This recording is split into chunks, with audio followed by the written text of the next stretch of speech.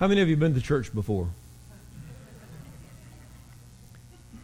How many of you heard preachers get up here and talk before? Yeah, me too. I was whelped on a church pew. But I want you today, if you will, to just kind of stop all the wheels. Because I'm telling you the truth, I think the church in America has pretty much somehow lost its grip on what I'm going to talk about today.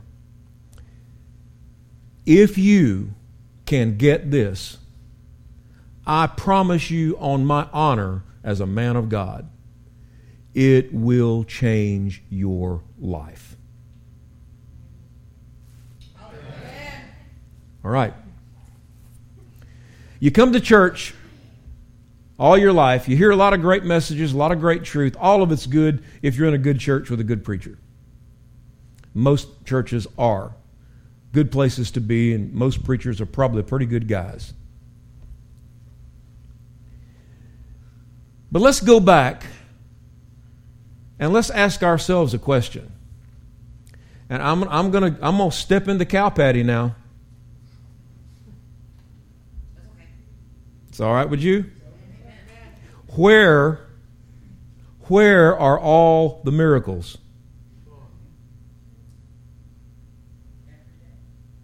Somebody said every day. People don't see them. But I think a lot of times the church doesn't walk in them to the extent it should. I think we do see miracles here and there every day, and people don't recognize them as miraculous. I agree with that. And I also believe that we should be seeing a whole lot more miracles than we do. Now, I'm going to get into this hot and heavy in a minute, but before I do, I want you to just go back with me 2,000 years. What's the difference between the church now and the church right after Jesus rose from the dead and was taken up to heaven? What's the difference? The difference is pretty remarkable to me. And if you think about it, it makes sense. Right after Jesus had ministered for 3.5 years, done incredible miracles, you realize the miracles Jesus did? I mean, landmark stuff, once-in-a-lifetime stuff. Everywhere he went, he was casting out demons, raising the dead, open blinded eyes, cleansing lepers, crippled people that had never walked a day in their life were standing up, giving glory to God, and running around a pool. Jesus had lived and been tried, beaten half to death, hung on a cross between two thieves in a place so cosmopolitan, King of the Jews had to be written in 3 different languages. A murderer's, criminal's execution. And then he'd been put in a borrowed tomb. Everybody thought that was the end. We know the story. 3 days later, the angels come, they roll the stone away. Jesus walks out, resurrected king, victorious over death, hell, and the grave, with the keys of death in his one hand and the keys to the grave and hell in the other. Risen, victorious conqueror. He promises the Holy Spirit, tells his disciples to go to Jerusalem and wait. Some days later, about 500 people see him float up to heaven on a cloud. Now, put yourself there. You're one of the followers of Jesus. Our church was sitting there looking as Jesus rose into the sky.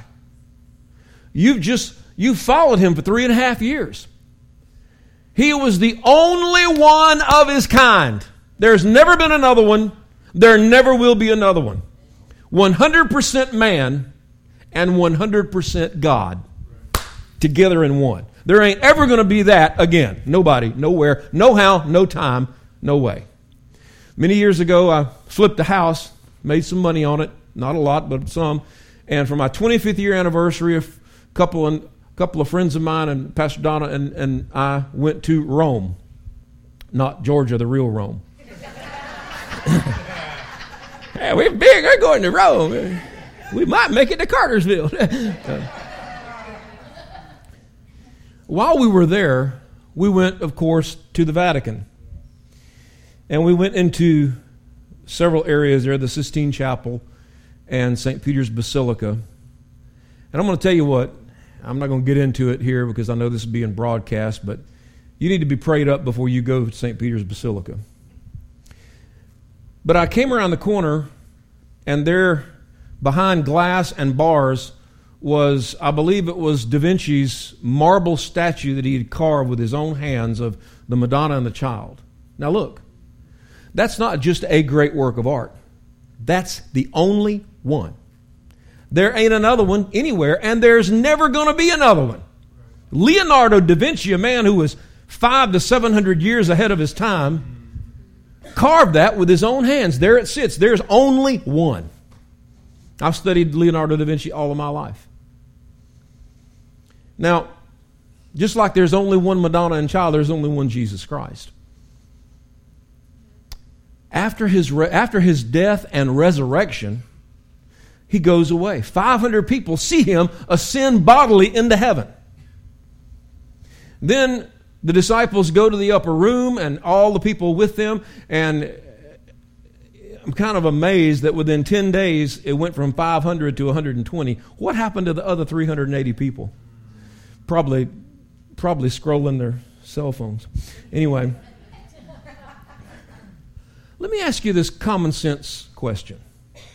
I think that one of the biggest differences between the New Testament church or the believers in Jesus immediately after his resurrection and ascension versus the commonality of the church now is our level of intensity about Jesus, the man himself. They existed in the wake, in the immediate reverberation of the greatest events the world has ever seen. They lived in the afterwash of that. And Jesus had said, in the same way that you see me go, I'm coming back. They believed his coming was like any day. If you'd have told them it'll be 2,000 years and he still won't be back, they would have laughed at you. The disciples, the followers of Jesus, were absolutely consumed. They were on fire. They were obsessed with the notion that Jesus, number one, was the Messiah, and number two, his coming, his return was imminent. And that when he said, his last words were, go into all the world and preach the gospel to every living creature. When he said that, his followers took that to heart. Go into all the world and make disciples of every nation, teaching them to obey everything I've commanded you. His disciples took that to heart.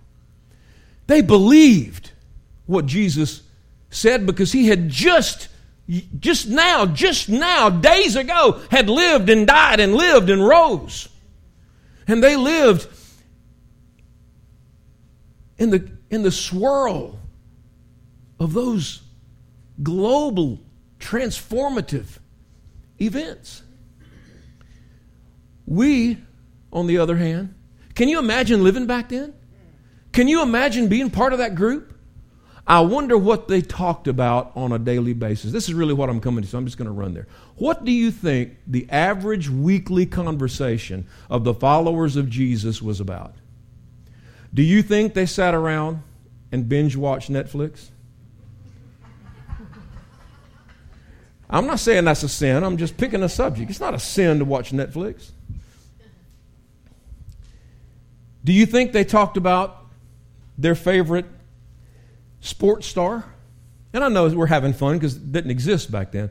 But what do you think they talked about? I can tell you what they talked about all day long. They talked about Jesus. They talked about Peter walking on the water. They talked about the incredible catch of fish. They talked about angels they had seen. They talked about the leper who was covered with boils and pus and his fingers were rotting off and you had a mask on his face so you couldn't see the gaping hole where his nose used to be. They talked about how he was made whole. They talked about a man who'd been blind from birth and suddenly he could see. They talked about a little girl who was dead and suddenly she rose again to life. They talked about how Jesus had spoken words that transformed him. They talked about a crowd of 15,000 people and there ain't no Wendy's or Chick-fil-A nowhere and Jesus blesses some loaves and some fish and 15,000 people eat. They talked about the miracles. They talked about the power. They talked about the glory. They talked about the anointing. They talked about his words. They talked about Jesus. And they talked about the fact, when is he going to come back? And they talked about these crazy disciples that stayed in a room for 10 days and came out talking funny with fire on their head and doing stuff. I'm here to tell you, if it were not for the upper room, none of us would even know who Jesus was today. I believe that. What are you getting at, preacher? What are you saying? What are you targeting right now? Here's what I'm targeting. I believe we have lost, not Life Point, and not many of you personally and individually, but I believe by and large, many of us in this room and many of us who call ourselves Christians around the world today have lost what it means to walk by faith. We have lost what it means. We understand it, but we don't walk in it the way we could. And I believe a lot of Christians walk in faith, but not to the level that they could. The difference between the greatest of all time and the average is really huge if you stop and think about it. How many Michael Jordans are there going to be? There aren't going to be any. I watched some clips of him the other day. He's just different. All the other great players, not taking anything away from them, but they don't do what Michael Jordan did the way he did it. I don't care how many points they score. I don't care what their stats say. Michael Jordan is in a class by himself, in my opinion. In his prime, Jack Nicklaus was just different. When you saw Jack coming down and he had that, and he walked with his hands like this. That little blonde-haired man's going to hit that golf ball now. Muhammad Ali. Nobody's ever fought like Muhammad Ali. There are just some people that are different. The only man to walk on water outside Jesus was Peter. But he did it. Yeah, I know he sank. But he walked on the water. What's happened? When's the last time? And I'm not trying to be cocky here because I haven't either. I mean, last week I didn't go to the local cemetery and raise 4 or 5 people from the dead on my lunch break. Okay, today Ralph, Susie, and Ernest, get up! Hey! I didn't do that. What happened to raising people from the dead? What happened to laying hands on the sick and they recover? What happened to financial miracles? What happened to the kind of faith that doesn't just hope and wring our hands and pray, but that reaches up for the realm of the miraculous? I think it's been lost in conversations about TV programs and streaming programs. I think it's been lost in conversations about politics. I think it's been lost in our concern about our economics and our financial situation. I think it's been lost in a lot of the social issues of our day. I think it's been lost and substituted by things that may be interesting, but they are never going to transform our lives. I want to talk to you briefly, and then we're going to pray. Turn to Hebrews chapter 11. Now, faith is being sure of what we hope for and certain of what we do not see. This is what the ancients were commended for. By faith, we understand the universe was formed at God's command, so that what is seen was not made out of what was visible. By faith, Abel brought God a better offering than Cain did. By faith, he was commended as righteous when God spoke well of his offerings. And by faith, Abel still speaks, even though he is dead. By faith, Enoch was taken from this life so that he did not even experience death. He could not be found because God had taken him away. For before he was taken, he was commended as one who pleased God. And without faith, it is impossible to please God.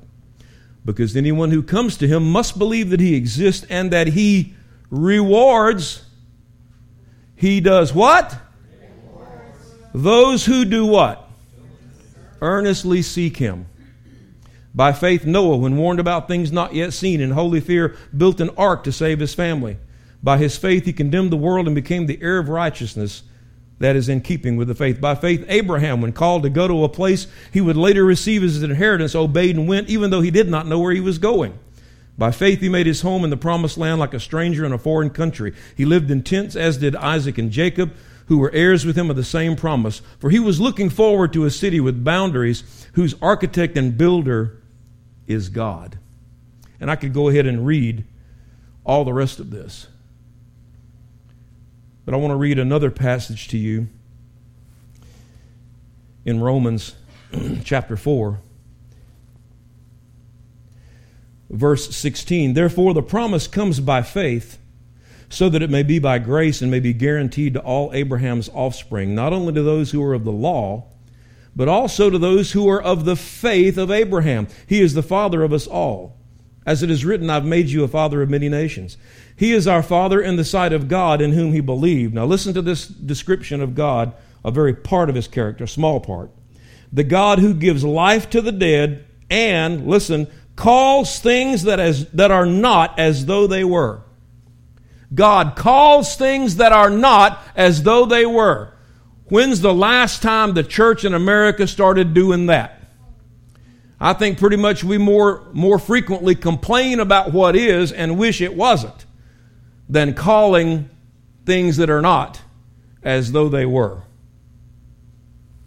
Against all hope, Abraham in hope believed, and so became the father of many nations. I want you to underline those words. Abraham in hope believed and so became. I am telling you that is one of the secret keys hidden in the Bible. If you believe, you can become. Say it with me. If I believe, I can become. Say it again. If I believe, I can become. This isn't some weird cultic thing. It's right out of the Bible. He believed, and so he became the father of many nations. Without, verse 19, without weakening in his faith. Now listen to this.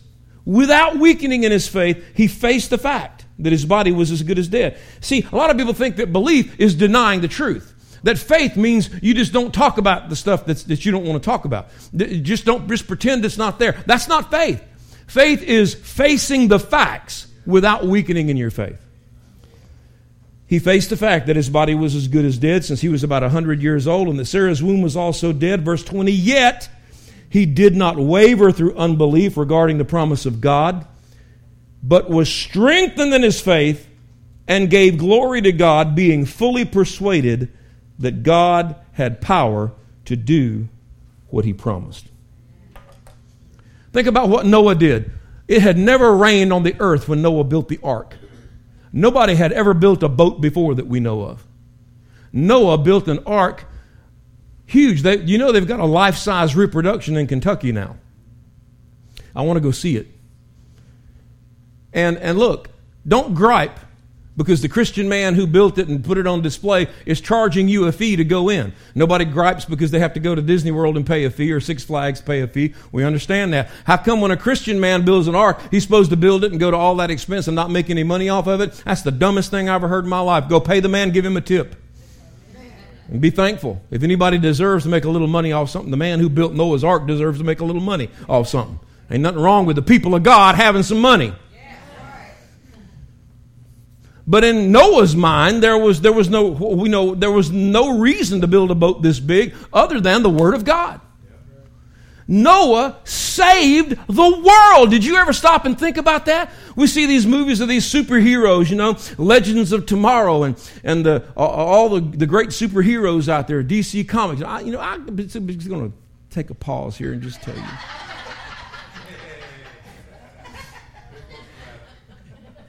Wouldn't you hate to be Batman? It's like, what's your superpower? I'm rich. I have gadgets. Batman. I know a lot of people like the Bat. But these guys, the Hulk and Iron Man, Thor, they're all fictional. They didn't save the world. They're never going to save the world. Nobody's ever going to turn into a big green rage monster. I know you think your father has, but he really hadn't. Husbands, I know you think your wife has, but she hadn't. Wonder Woman's not coming with her golden lasso and her bracelets and the sword that kills gods. She's not coming to save the world. I'm sorry. Noah literally saved the world. You know how he did it? He did it by being just stupid enough and crazy enough to believe what God said. Did you hear that? He was just crazy enough to dare to believe what God said. I think many times in America we're so educated, we're so smart, we've been just inundated with humanism at every level. We think faith and believe in God for the miraculous. I'm not talking about you necessarily, but a lot of people in America, they think that's the stuff of third world countries who really don't know any better. And really all they're doing is getting themselves all psyched up. And they're not really getting healed. They just feel better for a minute because they let all these endorphins go. And it's all just physiology. You see, the world tries to explain away everything God tries to do. I know what miracles look like. And I know the God who performs them. Noah saved the world. He saved humanity. Look at Abraham. Abraham had mind-boggling faith. He was 100 years old. Things don't work when you're 100 years old like they did when you were 18. That's what that verse means when it says Abraham knew that his body was as good as dead. Things ain't working like they used to, bro. I ain't as good as I once was. And the Bible says Sarah knew that it ain't happening for her either. She's 90. Things don't look right when you're 90. Things don't work like they used to when you're 90. But you know what? They looked at each other one night. Abraham got that little twinkle in his eye. And Sarah giggled and turned her head. He said, honey, I'm old. She said, I know, I am too. We're both fat, ugly, wrinkled, and old. He said, but I love you. And she said, I love you too. Come here, you big hunk of burning love. And 9 months later, there was Isaac, the son of promise. Now that took faith, but that to me wasn't the great statement of faith Abraham made. God told Abraham one day, all right, take the son I promised you, the son that I told you through him, descendants like the stars of the skies. Descendants like the stars of the skies are going to come from Isaac's. If you're going to do it good. So Abraham's takes Isaac's. And he goes out to the woods with Isaac's. And he finds a rock. Now, I don't know about you. I'm Isaac. I'm 12 years old. I was a pretty big boy at 12. My daddy ties me up, puts wood on the rock, takes a fire, sits it down, and pulls out a knife. I'm going to be talking. Yeah, Daddy, I'm your son. I love you. I cut the grass every day. I clean my room. I promise. I do the dishes for 10 years. I don't know what Isaac said, but it didn't convince Abraham because Abraham had heard God say, sacrifice your son. Abraham laid Isaac on the wood and drew the knife and raised it over his pale little body and was going to kill him. And we know he was going to kill him because the Bible says Abraham reasoned that even if he killed Isaac, he knew that God had the power to raise him from the dead. Now that, my friends, is faith. That's trusting God beyond what you can see right now. That's living in the moment of trusting God completely. That's rock your world faith right there. David, of course, we know God said stop. Sent a ram, Isaac lived, and through him the whole world was blessed. David was fearless. You know, we forget about David's courage. We think about David as king. We see him with a crown. We see him writing the book of Psalms. And we see him messing around with Bathsheba and doing all the things that kings do and being wrong. But we forget, as a little shepherd boy, he did what nobody else in the army was willing to do.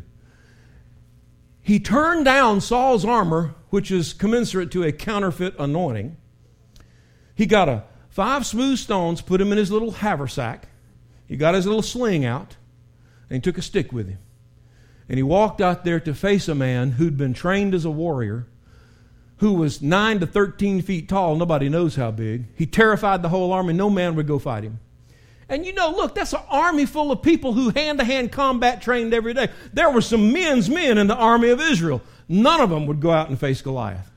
You know why? Do you know why? It wasn't because Goliath was too big. It was because in their head and in their heart, their God was too small. David walked out and said, you come against me with sword, spear, and javelin. See, he didn't go out there and say, you don't have any weapons. I just don't confess it in the name of Jesus. He didn't say that. He didn't say, oh, you're crippled all of a sudden. You have asthma.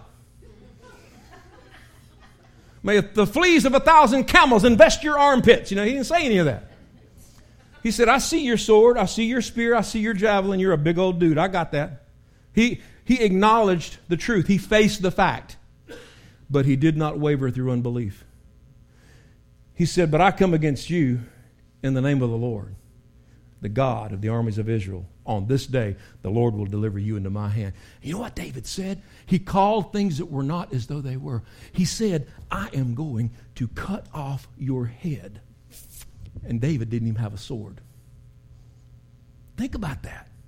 That's like going fishing and saying, I'm going to catch 15 bass that all of them weigh over 10 pounds, and you don't have a rod and reel or a lure in the boat. What they're going to do, commit suicide and jump in your boat?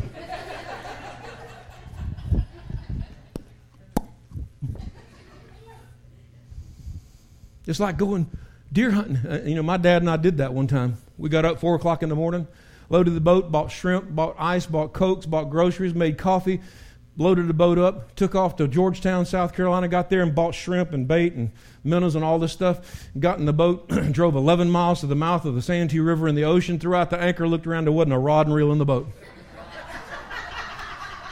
Daddy stood up on the front of the boat like Peter Pan and said, well, son, I reckon we're going home.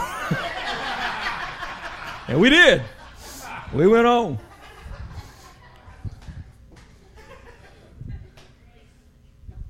David said, I'm going to cut off your head when he didn't even have a sword. Calling things that are not as though they were. I think most Christians spend their time complaining about the things that are instead of calling things that are not as though they were. I think sometimes we trudge our way across the desert. We fight this battle and we fight that battle. And we see God do some things in our lives, some quail and some manna, some miraculous things. And then we get over here and we wander around a while and we get to the banks of the promised land and there's a river, one last river to cross. And we look and there's our promised land. And just before God is ready to do the miracle, we just give up.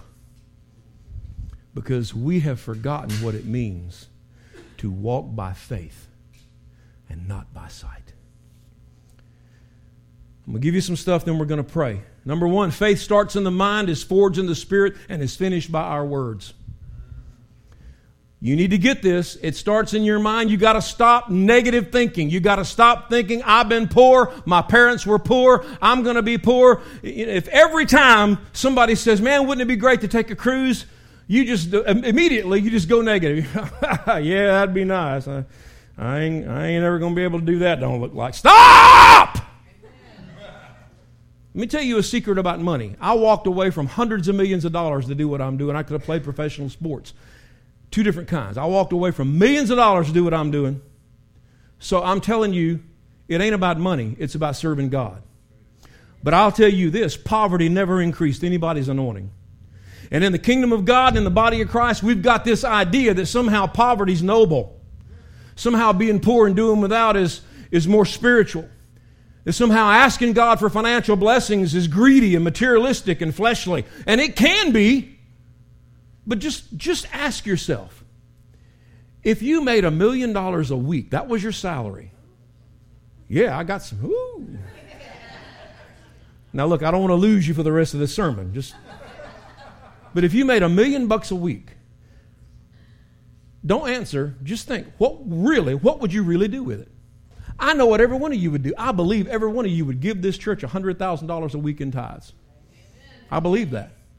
I believe you'd give to missions, Katie bar the door. I believe in short order we'd have us a new facility with more than 2 bathrooms in it.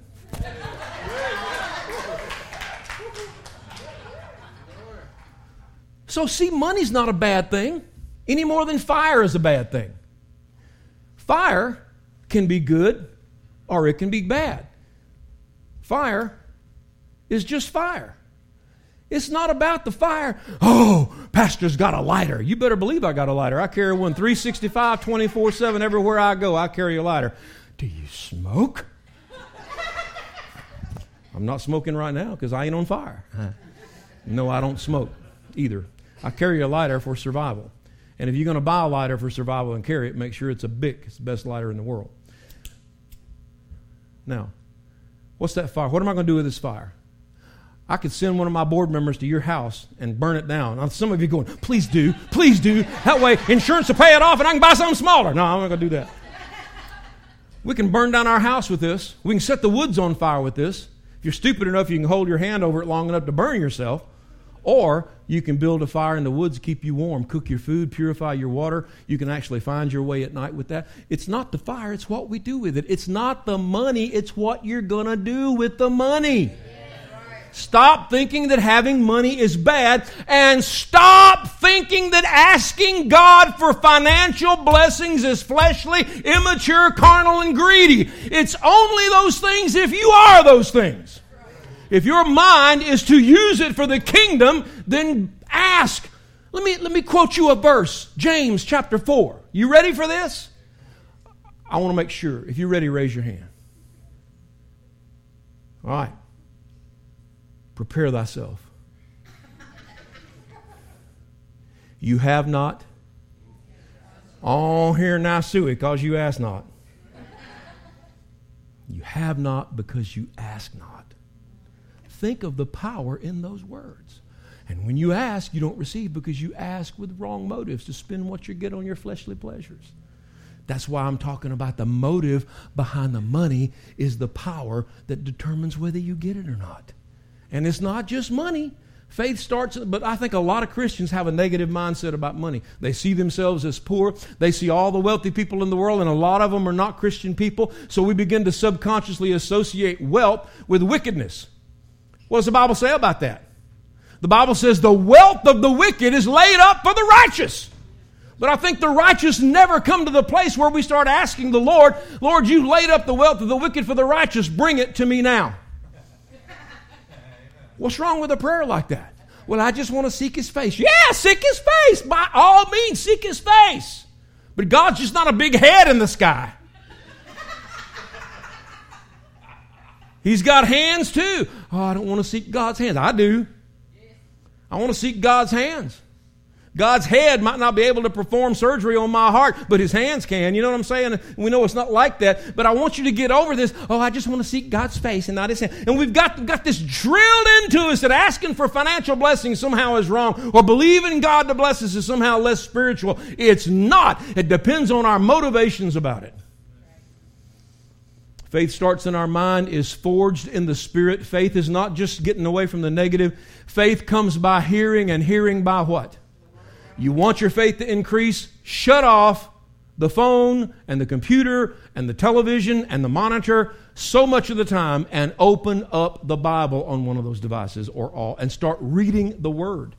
It's not a sin to be entertained, but it may be costing us when that's the most important thing that we do, and that's the most time we spend. I would venture to say that 90% of the Christians in this country spend more time looking at a screen that does not have the Bible on it than looking at one that does. Faith comes by hearing, and hearing by the Word of God. Faith starts in the mind, is forged in the Spirit, and is finished by our words. I told you this a couple of weeks ago. Pastor Don and I went to South Carolina. I took her. We went to Cooper River just to get away. And because it's just the cheapest trip in the world, it costs almost nothing to go. So we went there and passed by a driveway around the lake. And on your driveway, I guess they let you put up your own street sign. You know, it'll say Walker Way or Bodkins Boulevard. Whoever lives there, put their name on it and put street or boulevard or avenue or whatever.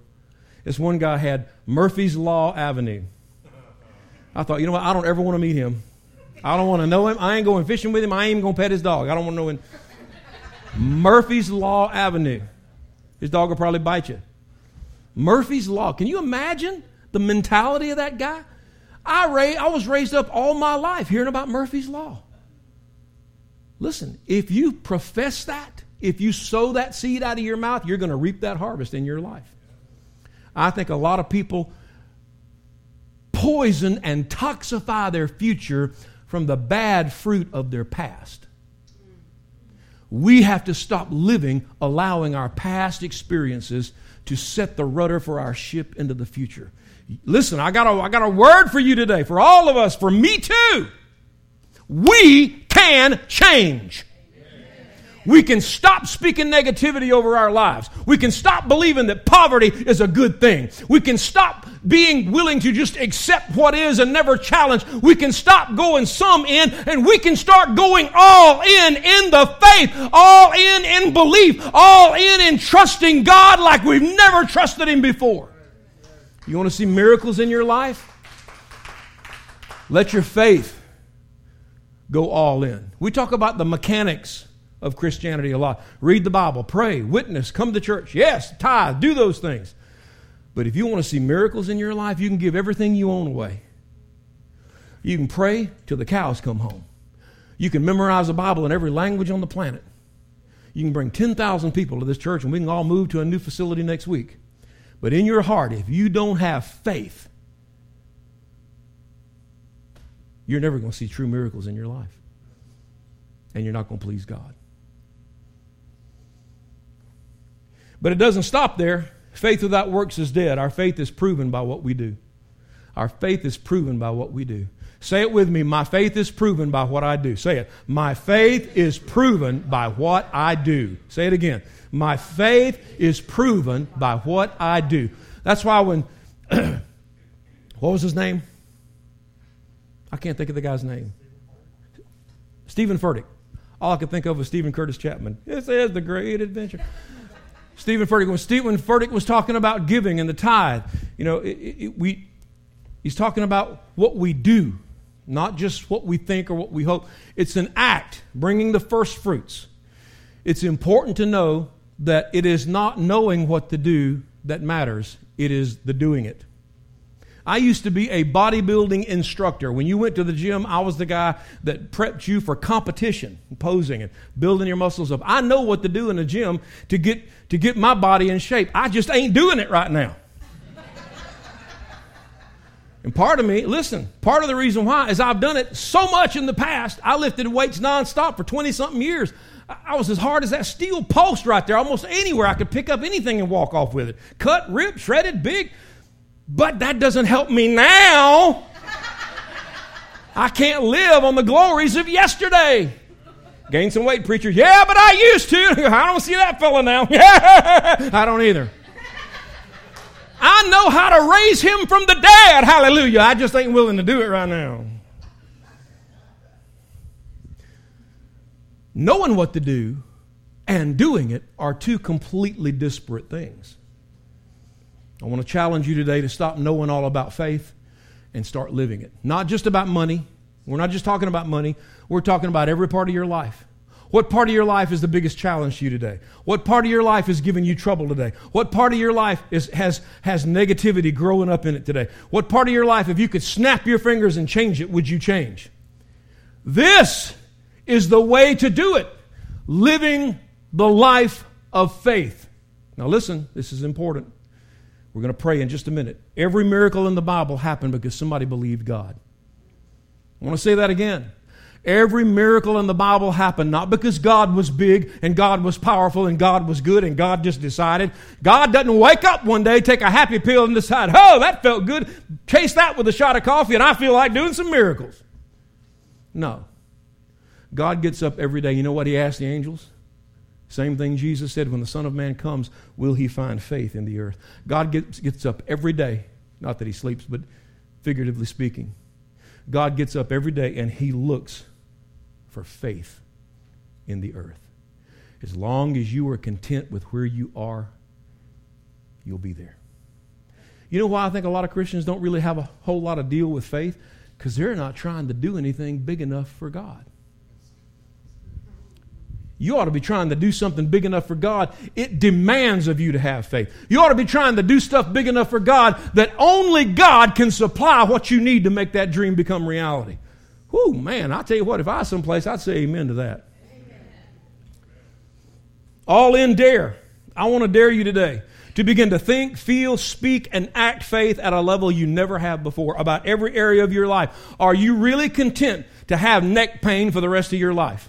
Are you really content to have knee pain for the rest of your life? Are you really content to not be able to pay your bills and live from week to week, struggling and scratching to make money? Are you really content for your life to stay the way it is? If you're not, I challenge you in the name of Jesus to take God at His word like Noah did, like Abraham did, like David did, and rise up and dare to believe God and have faith at a level you never have before.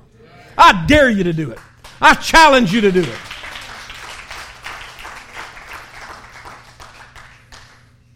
No matter what you see, hear, or feel, you all in that thing. All in that thing. When the devil comes and he attacks you, look at it and go, I'm all in you, James 1. But what if things don't go good? James chapter 1. We're teaching this on Wednesday night. You need to be here on Wednesday night. James 1 study is incredible. James 1 says, consider it pure joy, my brothers, whenever you face trials of many kinds, because you know that the testing of your faith develops perseverance. And perseverance must finish its work so that you may be mature and complete, not lacking anything. Start believing, speaking, and asking for things only God could do. Start speaking, believing, and asking for things that only God could do. Look at the impossibles in your life. Look at the things you can't do anything about. Look at the things you feel powerless to change and start believing, speaking, and asking God to intervene on your behalf. But what if He doesn't, preacher?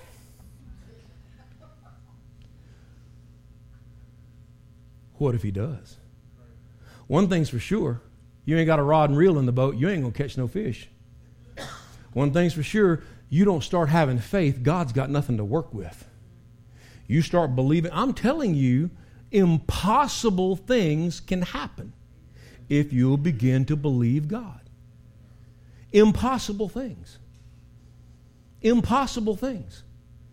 God is a God who calls things that are not as though they were, and so they become. Radical faith also means radical obedience. Now, we have already taken up the tithe and the offering. I don't want you to run down here to the front and throw sackcloth and ashes on your head and repent in front of the whole congregation. If you have to, that's fine, but I'm not asking you to do that. I just happen to have some ashes in my pocket. But I wonder if there are people here, after watching the video, and after hearing what Pastor Brad said, and after knowing the Bible commands us to tithe, and then go beyond that into offerings, alms, and sacrificial giving. I wonder if there are people here today who just decided, I'm just not going to do that. Radical faith means radical obedience. Now, it's not going to, I'm just going to say this to you because it's the truth. I'm never going to lie to you. It doesn't do you one bit of good to ask God for financial miracles if you're not willing to obey Him with your money. So when I first came to be your pastor, it was me and Pastor Lance. We were the only two here in the other building. And there were about 30 discouraged folks. We had a sign out on the road. You put letters on it, change the sign every week. First week I was here, Pastor Lance comes in my office and he says, Pastor, what would you like me to put on the sign? And so I took a 3x5 card and I wrote down, all non-tithers are liars, robbers, thieves, and sinners, and will burn in hell forever. And I gave it to him. And it was hilarious. He said, thank you. And he walked down the hall, and he just got slower and slower. And he stopped. And he put it down, and he looked up to heaven. I'm sure he prayed. And he looked back over his shoulder, and I was standing in the hallway. I went, I got you. He went, oh, thank you, Jesus. Thank you, Jesus. He said, I was going to say this is going to be the most famous church sign in history. Of course, we didn't put that up. But if I had, it would have been the truth. Because Malachi chapter 3 says, will a man rob God? I think there are bass fishermen riding on the road fishing out of stolen bass boats. People playing golf this morning with golf clubs, and that money belongs in the kingdom of God. Just does. So radical faith means radical obedience. It doesn't just mean about your money. It means, and I want to be careful about young ears, but how about that certain addiction on the internet that has got more men involved in it than anybody else, and some women too? How about that highly intimate and active addiction? How about that? You think God's going to bless your life? And I'm just going to say it. You watching porn? You think God's going to bless your life and you watching porn? Come on, guys. We're either going to be Christians or we're going to pretend. I challenge you. I dare you to go all in for God. Purify your heart of everything that contaminates body, soul, and spirit. If my people, which are called by my name, will humble themselves and pray and seek my face and turn from their wicked ways, then will I hear from heaven, forgive their sin, and heal their land. Radical faith means radical obedience. Lastly, get ready. If you do this, God always does amazing stuff when His people take Him at His word. Every single time. Dave, I want you to come play. I want everybody in the house to stand to your feet.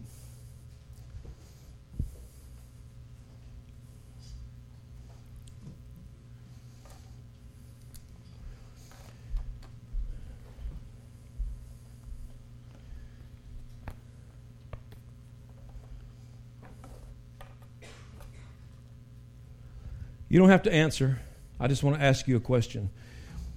Are you willing? Are you ready? Are you at that place where you're sick and tired of the status quo of your life? Are you willing to dare to step out, to step up, to go all in, to commit to a level of faith like you never have before? I'm going to tell you, some of you young people in here, something. Some of you kids that are still in school, under 25. You can allow the world around you to dictate to you how you live your life. You can allow your friends and the culture in which we live to dictate to you who you are and how you live. Or you can decide to take God at His word. And you can change your life. You hate your job, you want a different one? Begin to ask. Begin to pray. You got a chronic condition physically that just won't seem to go away, won't seem to be healed. Begin to pray and ask, and do not grow weary in doing good, for in due time you will reap a harvest if you do not give up. You got children that are lost and seem just immersed in paganism. Start interceding for them and don't stop every single day. And in your heart, believe God to do the miraculous. Something you want to do. Something you want to become that just seems like a mountain too high to cross. I dare you.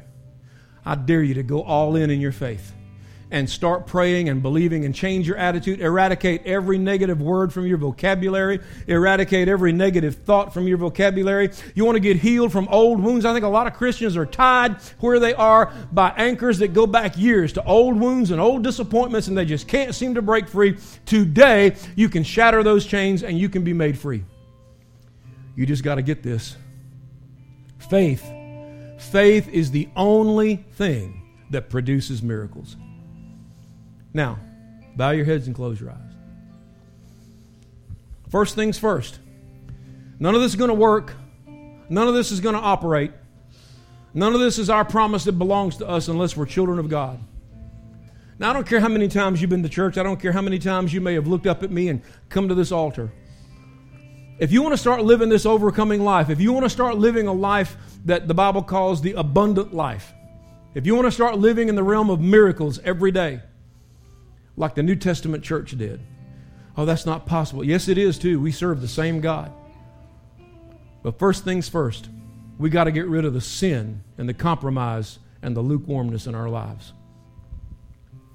So this isn't like just any Sunday where I'm asking you to lift your eyes and look at me. This is one that's not necessarily any more important, but it may mean something more to your future than anyone ever has, because you can't have any of these promises unless you belong to God. And sin is what separates you from God. So I'm going to count to 3. And if there's sin in your life, you know it right where you stand. I'm going to count to 3. I don't care who you are. If there's sin in your life, when I get to 3, I want you to lift your eyes and look at me. But I only want you to do it if you mean business with God. And I'm not saying you mean business just because you want to get the goodie out of this service. You want to have miracles. Yeah, I want that. I want to be blessed. I want miracles. No, you want relationship with God, because that's how miracles happen, relationship. But you got to get real, man. You can't play games. You can't play hide and seek with God. You can't be a James Bond Christian undercover. We don't need any more of that. It's time you got real. Time you got honest. So I'm going to count to 3 right now. Don't care who you are. Nobody's judging anybody at this church. We just love each other. If there's sin in your life, you know it's there. When I count to 3, if it's there and you're ready to change, when I get to 3, lift your eyes and look at me. 1, 2, 3. Lift them up right now. I see eyes going up all over this church. I see eyes going up. Thank God for you. Thank God for you. Praise God for every one of you that lifted your eyes. Praise God for you. Now, I'm going to pray a prayer. I want you to pray this prayer after me, and I want you to mean it with every fiber of your being. Heavenly Father, you know everything about me. Forgive me of my sin. I repent of it all. But repentance means more than I'm sorry. Repentance means I turn away. I turn to you, Jesus. I ask you to come into my heart. Wash me clean by your blood. Be my Savior and my Lord. From this moment forward, I'm your child, and you're my God. And you promised me that I would be a new creation. Thank you, Jesus, for a brand new me. Now let's give God praise for that.